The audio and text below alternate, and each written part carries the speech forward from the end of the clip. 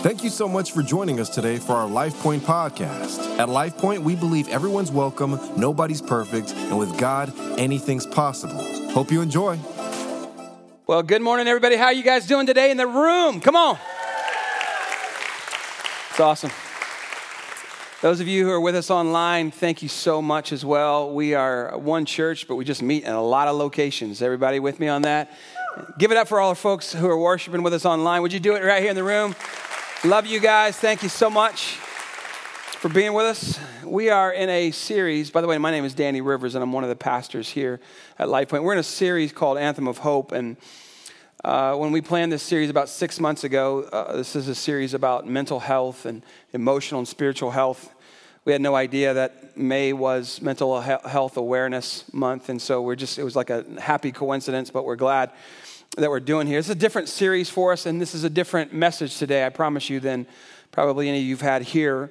And I want to talk to you today about depression through the lens of a story from the Old Testament. It's a story about a man named David.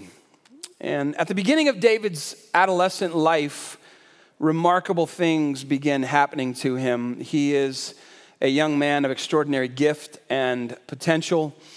And one day, a prophet, if you don't know what the term prophet is, this was a man who had been gifted by God to speak on behalf of God to a city, a community, a people group. And so he comes by at the behest of God himself, because God is not happy with the king Saul and the way he's handling things. And so he's instructed Samuel to go and find someone else to anoint. He already has the man in mind. And so he shows up at the home of Jesse, who has all these sons, and David is the youngest of them. And he goes through the line of them, and he's like, this is not the one, this is not the one. Do you have another one? And finally he goes, oh, we got this one. He's out back, herding the sheep. And when he sees David, he says to him that he's found favor with God, and he actually anoints David, which is, he pours oil on his head as a sign of setting him apart, a sign of like a Holy Spirit kind of power coming upon him. And great things begin to happen in this young man's life. And you probably know, even if you're not familiar much with the Bible, about the story of David and Goliath, you know that he becomes, even at a very young age, before he's even full grown, he becomes this incredible warrior by killing this giant from a place called Gath, this huge, huge man. And so heroic and so monumental is this victory that he has, that people begin to sing songs about his greatness. Wouldn't you like it if after you went to work one day, you did something so awesome that people began to sing songs like little ditties on your behalf? Come on, anybody know what I'm saying? Like a traveling minstrel would follow you around singing your praises. And this is what happens. And they're singing songs that say, Saul, who's the current king, has killed his thousands, but David has killed his tens of thousands. A morbid song, right? But this is what they're saying. And everything he touches at this point in his life seems to turn to gold. It seems like he's living a charmed life, and sometimes life turns out that way for a while. David ends up going to live in the palace with the king. He becomes a favorite of the king. Saul, the king, loves David at this point. He's his favorite musician, David is. He's his favorite songwriter. And he ends up becoming best friends with the king's son, Jonathan. He ends up marrying the king's daughter, Michal. And that's a good career move, by the way, when you do this. And then a funny thing happens on his way to the top. It all was a meteoric rise, and it all comes down in much the same way. It fell apart one by one, and all of the things, the wonderful things that had happened to him, that he had achieved or had been given to him, began to be stripped away from him one at a time. He became so successful so fast that King Saul gets jealous of him and got jealous of the songs that the people were singing about David.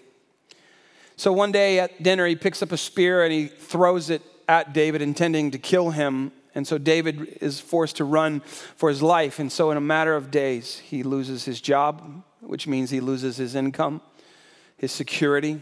And some of you know what that's like. Then he loses his marriage, and some of you know about that as well. Saul was trying to kill David multiple times, and so David's wife helps him escape, but then she ends up being taken back by Saul, her father. Kings could do that in those days, and so he actually hands her off to another man to be married to. And so now David has lost his marriage, he's lost his family, he's lost his position. His budding reputation in the nation is gone. All of it gone. So he tries to go and see Samuel, the prophet, who is his kind of spiritual mentor, the voice of wisdom for his life. But Saul hears about it and sends soldiers, and David is forced to make yet another escape. And soon after this, Samuel dies. So David will never see Samuel again. He will never get advice or guidance from his old mentor because he's gone. So David comes up with another plan, and he runs to his best friend Jonathan, the king's son. But David is forced once again to run, and he will never see his best friend again. David's on the run, and he has no place to go. This is David. I want you to think about him now. He's once been in a palace, had wealth and power and fame and friends and security. He has a bright future. He's been anointed by God to be the king, after all. He was the golden boy, and now all of that's gone from him. He's got no money. He's got no home. He has no friends, no job, no mentor. He's running for his life, and as he runs into the wilderness, he finds himself in a cave that we call the Cave of Adullam. It means refuge. We're talking about depression today, and for our purposes, I'm going to use the cave as a kind of metaphor for depression. Depression, which is this massive problem in our country. If you've looked into the research of it at all, it's a major issue. We'll get back to that in a moment. So let's go back to the cave for a moment. In some ways, the cave is where you end up when all of the props and supports and all the scaffolding and all the gifts and all the awards and all the stuff gets stripped away or becomes meaningless and doesn't fill you up at a soul level the way you thought it might. It's the place where, for some of us, your hopes turn to dust, and it's clear that things will not work out the way you dreamed. A cave is the place where dreams go to die. It's a place we go to when life doesn't turn out the way we thought it would, where maybe tragedy or disaster or loss or pain becomes overwhelming. And some of us may be in the cave right now. You had maybe a vocational dream that you were going to do, and it was a really big dream. You had big plans, and they never materialized. Maybe you lost a job. Maybe you're having to work a lesser job than you used to have, and you're feeling enormous financial pressure on you. And you worry about it every day, and you wake up worried about it, and you go to sleep at night worried about it. You're in a cave. Maybe it's a relationship. Maybe you lost a marriage to desertion or death or divorce. Maybe you wanted a relationship so bad, it's like the big dream of your life, and it hasn't happened. The cave can be a place where, can we get real for a moment, where when life or when people just poke you so full of holes until it feels like all of the good in you is running out. Maybe it was a bad decision that you made somewhere, and you find yourself asking, how did I ever end up here? Like, I had such high hopes, I had such a bright future, but I made a decision, and I'm involved in behavior, and I don't even know who I am. How did I end up here in this cave? Maybe it's a cave of remorse. Maybe something happened to you. Maybe you lost your health. Maybe somebody you love lost their health. Maybe you just find yourself alone. Maybe you feel betrayed. Or maybe you betrayed yourself and some values that you held dear. A cave is a place of disappointment. It's a place of regret and of failure sometimes, or of fear. It's a funny thing, I think, that nobody plans on ending up in a cave. And yet, in spite of our best efforts at cave avoidance, sooner or later, everyone is going to log some time in the cave. Everyone. It's just part of the brokenness of our world, part of the fall from the beginning of mankind. The question, though, is is who do you call when life breaks down? And when life isn't turning out the way we planned, who do you call? And who knows something about caves? Let me go back to the cave itself. You know, if you've ever been in one, caves can feel claustrophobic, like everything is closing in around you, and it feels hard to breathe in the cave, and it's hard to hope in the cave, and it's honestly hard to dream in the cave, and it's hard to see past the confines of the cave. It's hard to believe that there will be an end to the cave, and it's lonely and it's dark in the cave. And what makes matters worse is that you begin to wonder, is anybody out there? Like, does anybody know where I'm at? Does anybody know the kind of pain I'm in? The kind of darkness I'm experiencing? The kind of loneliness I'm feeling? Is there any relief inside? And then, where is God at? And did he forget his promises? Does he even know that I'm here in this cave? Will I ever be anywhere else? Will I die here in this cave? And the longer you stay in the cave, the more it feels like those questions become certainties. Nobody knows where I'm at. Nobody cares about me. I must be damaged goods. I must be the worst of the worst. God cannot possibly know about me, love me, and that can be a very scary place to be. I don't know if any of you can relate to any of this right now, but I can tell you for a fact that I've logged some time in the cave. In the back end of 2016, it was a banner year for our church. We were breaking all of our numbers, all of our records in every category, and yet I felt no joy at all with any of the accomplishments that we were making. I found no satisfaction in my work. I was tired all of the time. I was in a chronic fog mentally. I had no ability to dream about the future. I felt kind of detached from my own emotions. I couldn't think clearly. I couldn't dream. And then there was this day on vacation with my kids and my wife where one of my daughters said to me, "Daddy, why don't you ever smile anymore?" And the other one said, "Yeah, Dad, we haven't seen you laugh in a very long time." And it was that moment that I realized something was wrong. And if I'm being incredibly honest, I'm trying to come out of a little bit of a cave right now called 2020. Some of you know about that. It was incredibly difficult for so many people, but it was incredibly hard for me. So I want to bring up somebody who knows a little something about, I'm going to put this over here, who knows a little something about caves as well. I'd like to introduce to you Dr. Kelly Griffith. Kelly, would you come up? Would you give Kelly a hand as she comes up?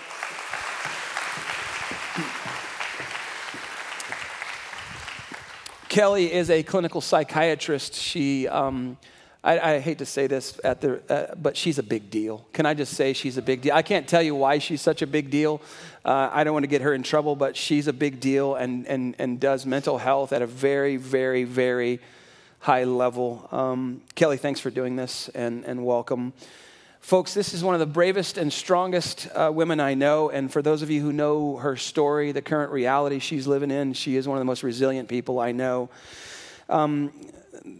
Kelly, you've been in an incredibly difficult season now for quite a while. I talked to you earlier about this week, and you said you're absolutely right now in a cave season in your own life. Would you just tell us a little bit about that? Sure. So a lot of what I've gone through is very similar to probably what a lot of you have gone through. I came here, I have had 2 children, came here and, part of the military transfer, probably like many of you or many of your friends. And, it's kind of run of the mill for us. I've been in 24 years and, it's what we do. We move from one place to the next. We leave loved ones and friends behind. So that was stressful in and of itself. And then we enter this period of COVID, right? So my son was a senior in high school, and he got no graduation. He did get into his kind of dream school in California, so that was a blessing. And then right before we were about to move him in 2 days before, they announced no face-to-face classes, nobody can live in the dorms, so we had to scramble to find kind of other arrangements for him and everything. And that's all pretty run-of-the-mill and probably similar to what a lot of you have experienced. But meanwhile, back home here in San Antonio, my almost 17-year-old daughter and I were going through COVID adaptation, right? We were trying to figure out online school, how to do that successfully. Part of my job involved telehealth for a very large organization. So as you can imagine, with COVID, my responsibilities go way up. But my daughter and I, we were a team. We were working through it. We were trying to cope. We were finding, we were working out. We were doing things that were healthy for us because we were both lonely. We were both overburdened. We both felt, weary and ill-equipped to handle all the challenges of COVID. So, sometimes many of you may have experienced this. There's an event in your life that happens that is so shattering that it basically divides your life into before and after. So that event happened for me in November of 2020 when my brilliant, talented, beautiful, kind, loving, almost 17-year-old daughter took her own life. And, at that moment, there's the before and the after. And, the two biggest parts of my identity were mother and mental health professional. And honestly, I thought I was pretty good at both. And so as you can imagine, after something like that, both of those main factors of my identity were just shattered. They were just laid low. And so ever since then, I've been trying to reform my identity. Yes, I'm still a mother. Yes, I'm still a mental health professional. Yes, I'm still a child of God, but I'm just trying to basically get out of that cave and trying to do healthy things to keep going. Yeah, I know that all of us in this room are having a hard time understanding and comprehending what you've been through in this last season. I know this, Kelly, and we've talked about this many times from the very first day that this happened until now. It's just my belief, like I would never be able to make sense of why this happened. But I have no question that God is going to use you to help so many people, and I literally believe save lives. I believe that. As we were talking this week, you said there were two kinds of cave life, two kinds of depression. Could you just talk to us a little bit about that so we can understand that? Sure, yeah. So there's one type that is just kind of a normal response to something tragic that happens. We call it an adjustment disorder. So it's basically just coping with something bad. And it has a lot of the same symptoms of clinical depression.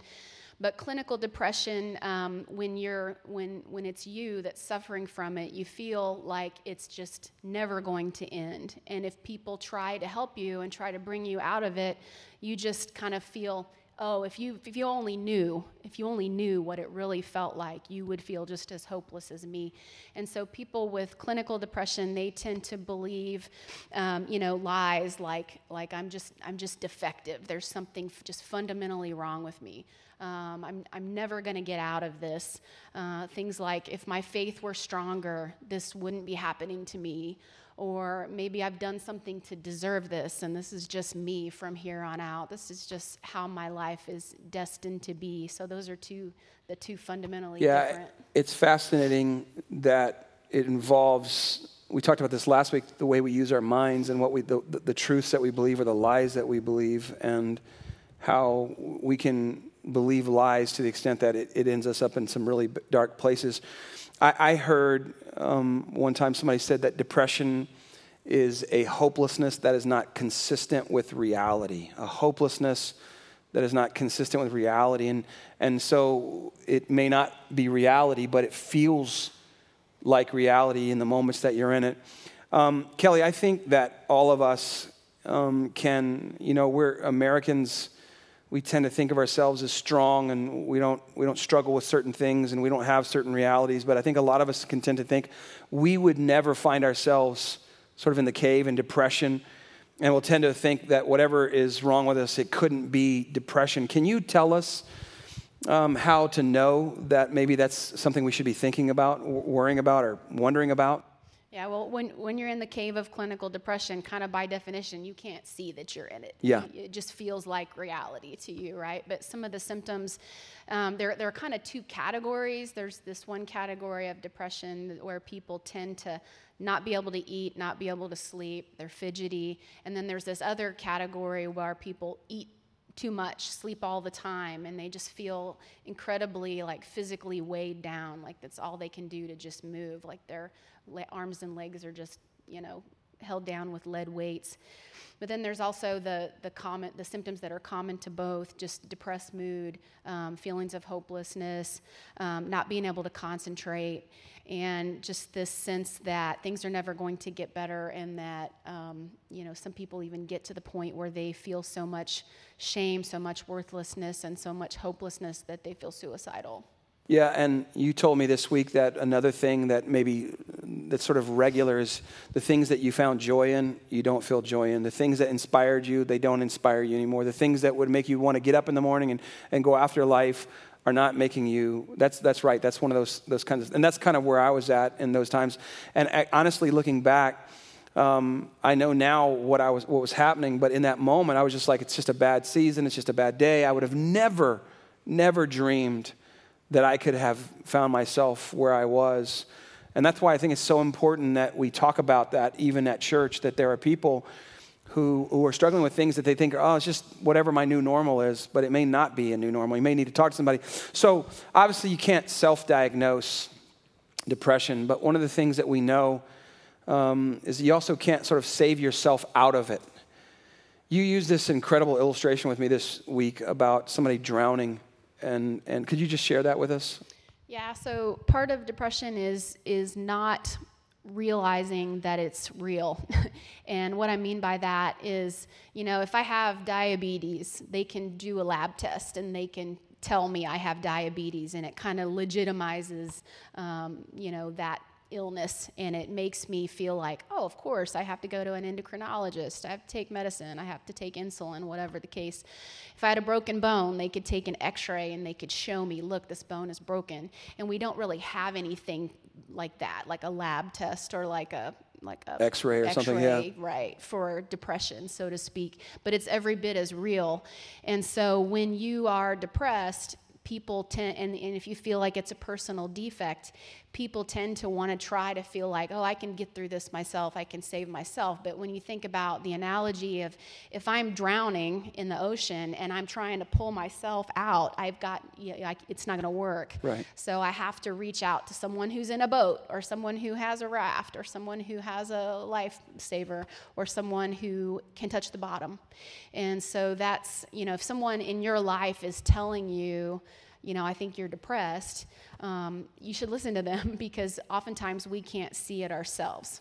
Yeah, and I think that's such an important concept, because I think we can all tend to think, especially men, and I know there's a lot of men who are here and women who are in the military, and we've seen over the past several years so many men and women in the military who have gotten to this place, whether it's PTSD or whatever, but they feel like, I'm strong, I'm tough, I'll pull myself up by my own bootstraps, and we find out that that's not actually possible. We've been talking about in this series the fact that God says through Paul in 2 Timothy, he says to Timothy, stir up the gift of God inside of you, verse 6, and then verse 7, he says, for God has not given you the spirit of fear, but of power and of love and of a sound mind, right? That God hasn't given you a spirit of fear, but of love, power, love, sound mind. And it's funny because we talked about sound mind as a wholeness of mind, or as a rational ability. It's an ability, and this is where depression can kind of mess us up. It's the ability to see things as they're coming to us, even really bad things sometimes that come at us. We can't see them rationally. We can't process them rationally. And we lose that rationality. And we lose it in the cave. And I'll just speak to my own experience. We get disoriented in the cave. We lose our bearings in the cave. You said you've lost some of your identity in the cave, which fundamentally you are rooted in these identities, like of mom and of doctor, and those you felt like both of those were stripped away from you. It's hard to see light at the end of the tunnel. I asked you about this, and I said, are you in the cave? And you said, yeah, I'm honestly in the cave. And you said, and I don't see any way out right now. And so I said to you, all right, I want you to put on your clinician's hat, your doctor hat for a minute. What would you tell yourself? And you said, I would tell myself the thing I've told thousands of people. Of course you're going to make it through. Of course you're going to come out on the other end. What would you say to people here in this room who just feel stuck and like log jammed in this space right now? What would you say to them? I would just say that to remember that when your identity is kind of stripped away like mine was, whether it be from an event that happened like for me or whether it be from clinical depression, just reconnect to your identity in Christ, your identity as a child of God, and look upon yourself with the same degree of grace and mercy and forgiveness and understanding that you would somebody else who was going through what you're going through. Yeah. Because, it's not a reality like it feels like it is to you right now. There is hope. There is a way out of the cave. Yeah. You were telling me some things that we should do when we say, like, if some people are in this room today and going, maybe that's me.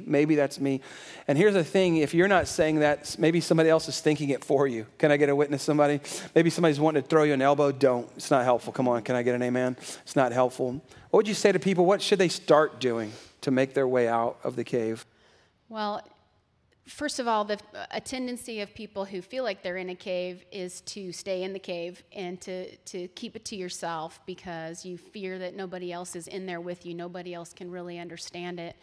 And so if you are coming into a time period that you know is going to be hard for you, make a point of surrounding yourself with people that you know love you. Make a point of giving yourself a reason to do something every day. Like for many of us, we have things maybe if we have a conventional job, maybe we have a reason to get up every day during the week, but then on the weekends, we don't. We stay in bed all day or whatever. So I just make sure that on hard days, whether it be a weekend or Mother's Day or my daughter's birthday or something like that, I make sure not to just allow myself to just sit there in the cave. Yeah. I make plans with people who I know love me. And, I gotta thank this church because when I came here, we didn't have family around us. We didn't know anyone. We didn't have loved ones. And, maybe it was God, but the first Sunday that I went to church here, it was a time when they were advertising life groups. And I was like, I'm going to sign up for that. I'm going to sign up for a freedom group with Barry and Mandy and a wonderful group of about 18 people. And then I ended up leading a group. And at that time, I don't know that I needed that group very much. It was nice. It was a way to make friends. And, the tendency for military people can often be, or anybody who moves frequently can be, I don't want to get to know anybody here because I'm just going to have to leave them again someday. So I'm not going to get too into it. Well, I just made that conscious choice because of this church that, my faith is not going to be active in this season or passive in this season. My faith is going to be active and join the groups, which I would encourage you to do as well because, at the worst point in my life when I entered that cave, those were the people that came through for me. Yeah, and it's interesting. You made an investment in a life group, which was probably like you already probably had enough things to do, right? You had kids at home and you had things to do, but you made an investment in a time when you didn't even really need the group. But that investment has paid dividends. It's like you can't draw from an account that you've never invested into. Can I get an amen, somebody? You can't draw from an account you never. So if you invest in a group, even in a season when you don't need the group, you're now receiving dividends because some of the people you met in those groups have walked through this most difficult of times with you. Kelly, last thing. Just practically speaking, let me just say these and then we'll say the last thing. You may need to talk to your doctor, everybody. You may need to go see a counselor. We have a list of counselors at Next Step Central. that we've talked to, that we've vetted.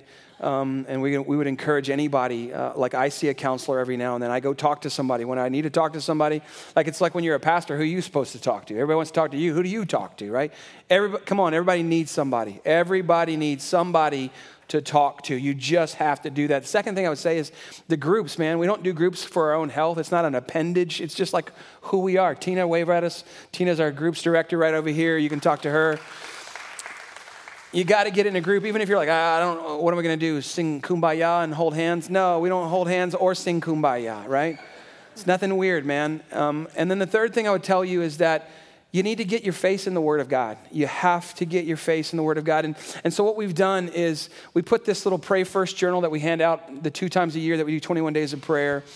We didn't write this, somebody else did. But in the back of this book, like the back half, literally the back half, are prayers that you can pray and verses that you can, like if you're afraid, what should I say? And if you're depressed, what you should pray.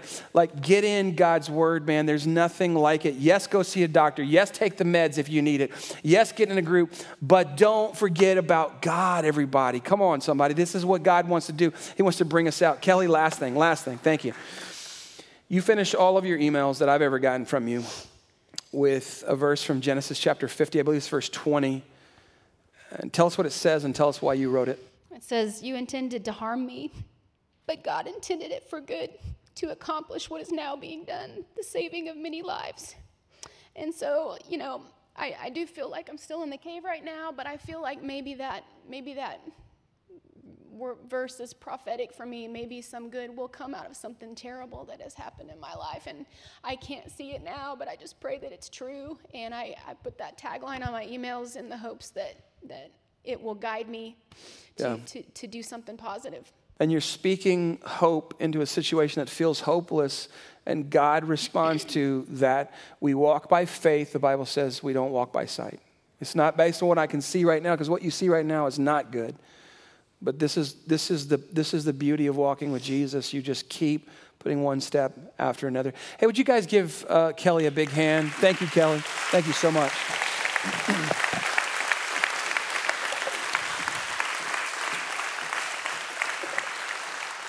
I'm just going to finish the last few moments here. So one more thing that you need to know. The cave, and I'm absolutely convinced from personal experience, is where God does some of his best work in molding and shaping and reshaping human lives. That I believe that the cave can itself become a kind of furnace of transformation. The cave is for reasons that I do not fully understand, that after all the props and all the crutches and all the scaffolding and the achievements and the awards and the pieces of paper in your life get stripped away, the cave is the place where sometimes you best find God, the real God. And all you have in those moments is him in the cave. And it's funny that as you go through and come out of the cave, you find and you realize that all you ever needed was him anyway. It's interesting to me that when people look back on their lives, strong people who you would say, man, spiritually they're like an oak, relationally, in terms of their self-awareness, their mental health, they're a strong person. If you say to them, if you ask them, how is it that you came to be like this? How is it that you came to be this strong? Number one answer is every time, has always been, will always be. They will tell you it was times of suffering and of darkness. It was cave times. In fact, I was reading this leadership article the other day, and in the article there was this little line from psychiatrist Elizabeth Kubler-Ross, and she said, the most beautiful people we have known are those who have known defeat and known suffering and known struggle and known loss and have found their way out of the depths. These people have an appreciation, a sensitivity, and an understanding of life that fills them with compassion and gentleness and a deep, loving concern. This is why I believe, Kelly, this is why I believe that your best days, your strongest days are still ahead. This right here. And many of you, the same. You know, David David spent almost 10 years in the wilderness. 3 to 6 months, historians say, alone there in that cave. But something happened in the cave that David started writing, journaling, if I can use a newer phrase. So Psalm 57, he wrote from the cave. And Psalm 142, he wrote from the cave. And it's this gut level, real and raw and honest transparency, this glimpse into his own heart and his soul. He says things in Psalm 142 like, I cry out to the Lord with my voice, and with my voice to the Lord I make my supplication, and I pour out my complaint before him, and I declare before him my troubles when my spirit was overwhelmed within me. Then you knew my path. And the way in which I walk, they have secretly set a snare. He has this notion that there's all these people out to get him. And in fact, they were. And he says, and I look on my right hand and I see, for there is no one who acknowledges me. And refuge, this place, this cave, Adullam means refuge. Refuge has failed me. The cave has failed me. No one cares for my soul. Some of you know what that feels like. I'm overwhelmed, I'm complaining, I'm crying out, but nobody feels, nobody sees, nobody knows. It's not actually true, but that's how David feels in this moment. So God sends him some friends. And 1 Samuel 22:2 says that in the cave, all those who were in distress, look at this, or in debt, or discontented, 3D, right? Distressed, debt, discontented, gathered around him, and he became their commander. 400 men show up. It's interesting that God sends people to David, but if you're David, you're thinking, this is who you send me? Debt, discontented, distressed? Like they're just like me. Oh yeah, David, that's the point. Because one by one, these guys walk into that place. David, I know you feel alone. I know you feel discouraged. I know you feel like nobody thinks about you. Hey man, me too. Me too. And there's something about this kind of honesty that David exemplifies, and then these guys come in and say, dude, we're in debt, we're distressed, we're discontented. And all of a sudden there's this transformative effect of going, it's not just me. I'm not the only one. Come on, have you ever felt that way? Like, surely nobody's dealing with the shame I'm dealing with, and then you find somebody who goes, yeah, no, me too. And this is what David does. This is what David experiences. God sends him people who, as it turns out, were just like him. And they form a little community in a place called Ziklag, and they become like a little awesome little army. But bad things happen. These raiders come in to their village while all the men are out and take all the women and all the children and all of their things. And they come back and they find this, and they're so disheartened, so brokenhearted that it says that they cried until there were no more tears left to cry. And then they got angry and they turn on David. And once again, David finds the bottom has fallen out. Where do you go when life takes more than you have to give? Who knows about life in the cave? And then there's this incredible line, maybe one of the most amazing lines in all of the Bible. It just says, but David found strength in the Lord his God. That's it. David found strength not in his own resilience, not in his own brilliance, not in his own capacity, not in his own determination. Somehow, while in the cave, David found strength in the Lord is God.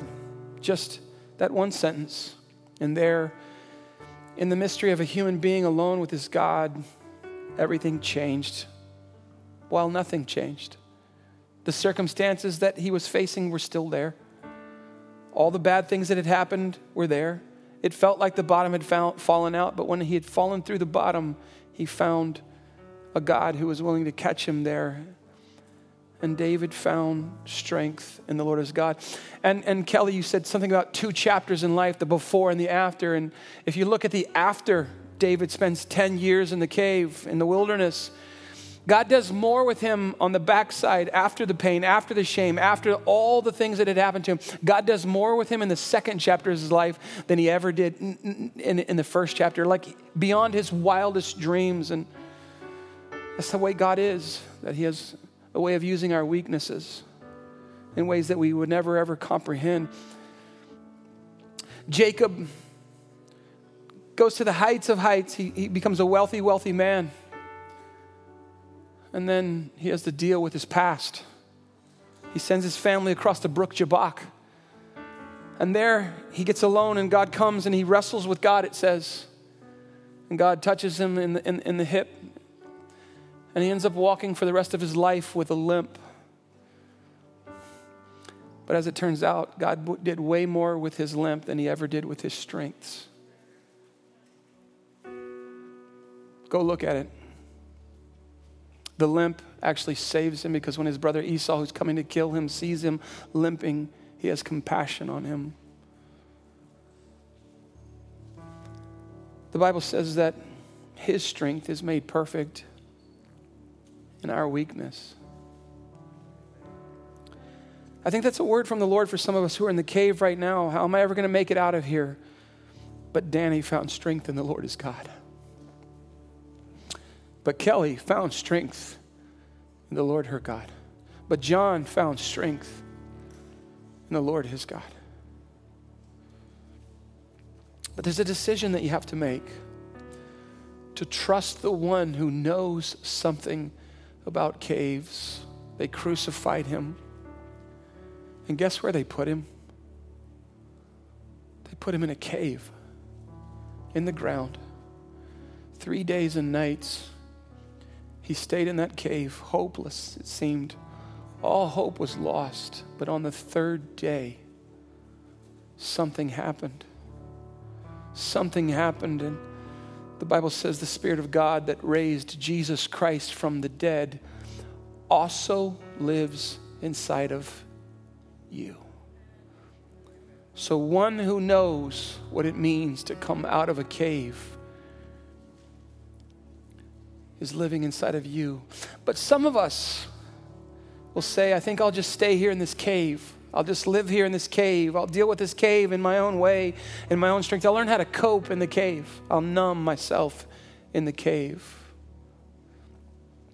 But others will kneel down in the cave and they will say, God, I do not want to do life in my own strength, in my own way anymore. I would rather enter another kind of life that I cannot make myself live on my own. I cannot enter it into on my own. I would like for this Jesus who went into the cave of death for me, who died on the cross for me, who paid the price for me. I would like for him, somebody who knows something about coming out of caves, who was resurrected some 2,000 years ago. I'd like for him to come and make himself at home in my cave, in my heart, in my life. I'd like him to be the forgiver of my sins and the Lord of my life. And you can just say, God, would you come in? Would you change my heart? Would you change my life? Would you be the forgiver of my sins? And would you help me get out of the cave? And he will. I promise you he will. So can I pray with you? Father, thank you so very much for this day, God. Thank you so very much for this moment, this space that we're in. So many of us, truth be told, are struggling on some level. Maybe it's our mental health. Maybe it's our emotional health. Maybe it's simply spiritual health. We're not doing good spiritually. And I would just pray, Lord, to you right now, and as people are praying in their own ways, using their own words, God, that you would just come, Holy Spirit. That same Spirit that raised Christ from the dead is in this room, is in this house, is in this space, been here the whole way through, looking, knocking on hearts' doors. Let me in. Let me come into the cave where you are. Let me come in and make my home with you, in you. So, Father, we're just praying, God, that people would open their hearts and open their minds to receive the help and the grace, that they would not be ashamed or embarrassed of their own cave life for whatever the reason that they're in there now. God, that we could see a group of people, a community of faith that would just tear away this stigma that is mental health, to see it as something that anybody can have and anybody can struggle with and anybody will need help. No one can pull themselves up by their own bootstraps. Nobody can pull themselves out of a drowning situation. But I'm thankful, Lord, that you came in person to save us, to set us free, to give us strength. And I'm praying for hope and help and grace and peace and courage to take next right steps. I'm praying these things in the mighty name of Jesus. We say this, and amen, and amen, amen. Hope you enjoyed the podcast today. If this ministry has impacted you in any way and you'd like to help us continue to reach others, please visit lifepointsa.com/give to make a donation. We hope you have a great rest of your week, and we hope to see you soon at one of our Sunday worship experiences. God bless.